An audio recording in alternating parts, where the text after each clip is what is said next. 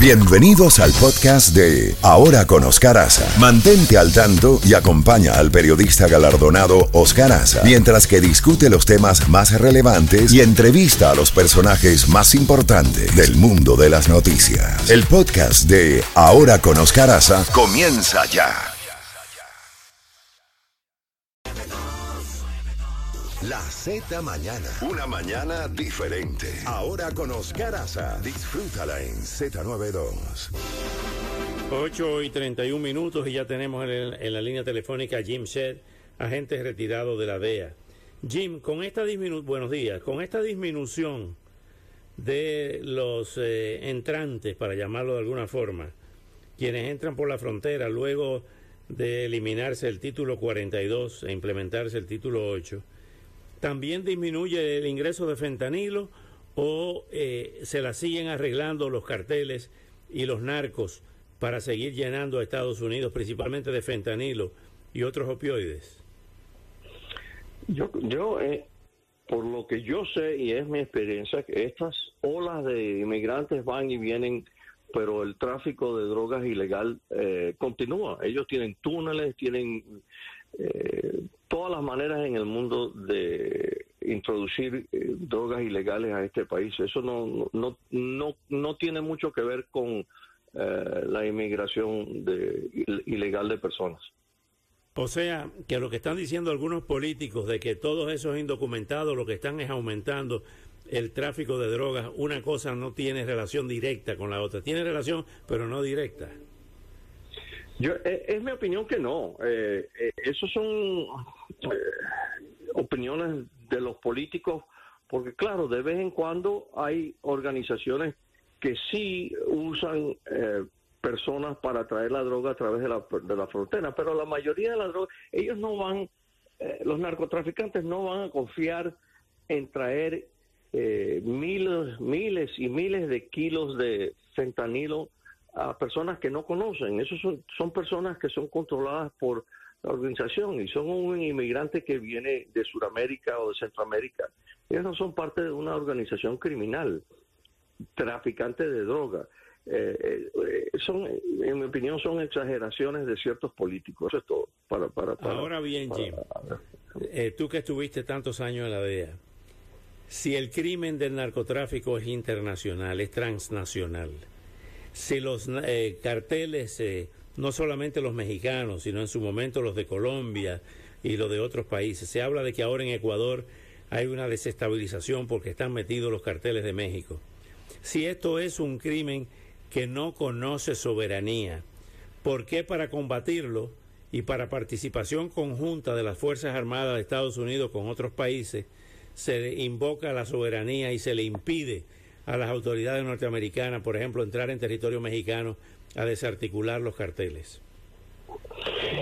Todas las naciones tienen que proteger su soberanía. Yo entiendo eso, pero estás completamente correcto. Estas organizaciones han llegado a un nivel que ahora son transnacionales y controlan y tienen influencia sobre los gobiernos en diferentes países.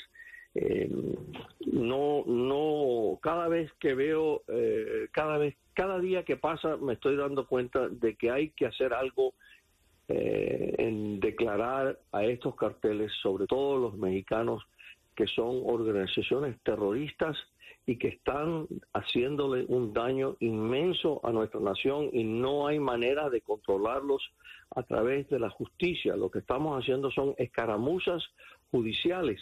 Agarramos a uno o otro, encauzamos a uno o otro, lo traemos para los Estados Unidos, se hace un juicio y inmediatamente detrás de esa persona hay otra persona manejando el mismo equipo. O sea, las organizaciones son muy grandes, muy poderosas económicamente, sobre todo en México, y son sus propias ramas militares que tienen posesión de un territorio dentro de México donde el gobierno mexicano no hace nada en contra de ella, excepto ocasionalmente intervenir para buscar a alguien y salen, no tienen control de esos territorios. Te hago la pregunta porque en el caso, por ejemplo, de Pablo Escobar y de Carlos Leder y de otros narcos, Juan Ramón Mata Ballesteros en Honduras, todo el mundo sabe que hubo colaboración de Estados Unidos por lo menos logística, satelital, para ubicar a estas personas. Y se trajeron para acá y a otros fueron dados de baja, como el caso de Pablo Escobar. ¿Cuál es la diferencia con México? Que los gobiernos, en ese momento los gobiernos de Honduras y de Colombia sí cooperaron con Estados Unidos y viceversa, y que el gobierno de López Obrador no quiere cooperar con las autoridades norteamericanas. Lo que tú acabas de hablar, lo de Pablo Escobar, de Matas Ballesteros y todos los demás, fue hecho en cooperación conjunta con las organizaciones policiales y militares de esos países. Claro. No existe esa cooperación en México. Es más, el presidente López Obrador ha dicho que él no quiere cooperar con la DEA, ha limitado las acciones de la DEA dentro de México y están restringidas y no se puede. Hay ciertas organizaciones, por ejemplo, los infantes de Marina del Ejército Mexicano, que son los únicos con quien se puede confiar con trabajar, pero eso es limitado a si el gobierno mexicano los permite hacer su trabajo o no hacer su trabajo.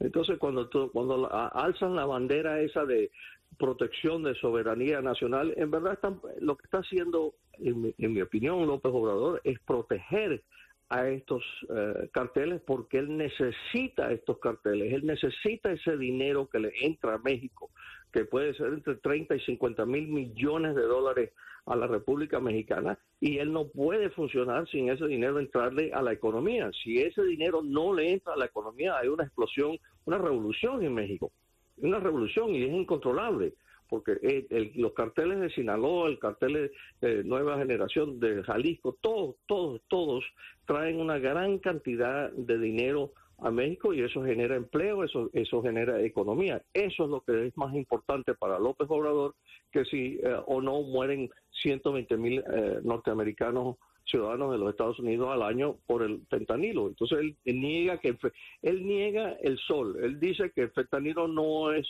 producido en México.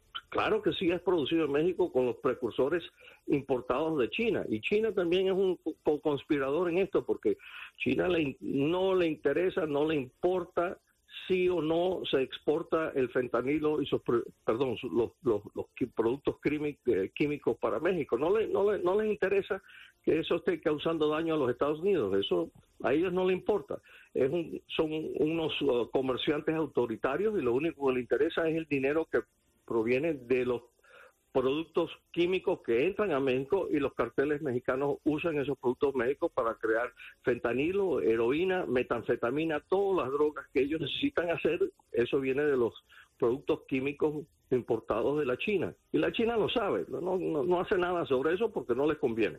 Ahora bien, Jim, utilizando la lógica del mercado, se supone que en este caso mercado ilegal, mercado criminal, pero que necesitan la base de consumidores que están en los Estados Unidos. Sí. ¿Cómo es posible que tú establezcas un negocio donde tus clientes se mueren, en el caso del fentanilo? ¿Qué lógica hay de que no te van a seguir comprando droga porque van a estar muertos? Pareciera que fuera una lógica, pero es una lógica ilógica, porque eso es justo lo que pasa en el mundo del consumo de heroína y de fentanilo. Primero, muchos que consumen el fentanilo no saben que esa droga está mezclada con la droga que ellos están comprando, cocaína, éxtasis, hasta marihuana. Entonces no entienden qué es lo que el consumidor, que es 50% del problema. El consumidor aquí en los Estados Unidos no le interesa, no quiere saber, compra una droga en la calle pensando que eso es una droga legítima y no le va a hacer daño, y se mueren porque el fentanilo está dentro de la droga. Y segundo, una cosa que sucede también en ese mundo es que los adictos hacen cola cuando ellos saben que alguien está vendiendo una droga súper fuerte y que puede hasta causarles la muerte. Eso es algo que ha sido probado y reprobado. Usan el adicto sabe dónde está lo que ellos piensan que es la mejor droga, y si saben que el que está vendiendo la droga ha causado la muerte de varios individuos. Ahí es donde van a consumir esa droga. Es algo ilógico, pero ese es el mundo del consumidor, del adicto en el cual vivimos. Qué horror. Jim, gracias nuevamente por participar y darnos tanta información valiosa de cómo funciona ese submundo de la droga y de las autoridades de la DEA. Ahora mismo la DEA está limitada de trabajar en México, no puede ir, ¿no? Están limitadas, le han quitado todo tipo de protección diplomática. Por ejemplo, los aviones de la DEA, que antes había unos aviones para la personal de la DEA viajar en México, el gobierno de AMLO requirió de que tenían que notificarle 2 semanas antes por escrito de dónde y por qué ese avión se iba a mover dentro de México. Entonces la DEA sacó los aviones. Qué horror, qué horror. Esas son las ridiculeces de AMLO. Entonces, bueno, yo tengo mis opiniones personales sobre AMLO, pero eso no viene al caso. De todas maneras, tendremos que seguir viviendo hasta que su mandato termine, y si el pueblo mexicano elige a alguien que sea opuesto decente a todo lo que él ha hecho. Más o menos más decente, ¿no? Sí, señor. Jim, hasta pronto. Hasta luego. Gracias por invitarme.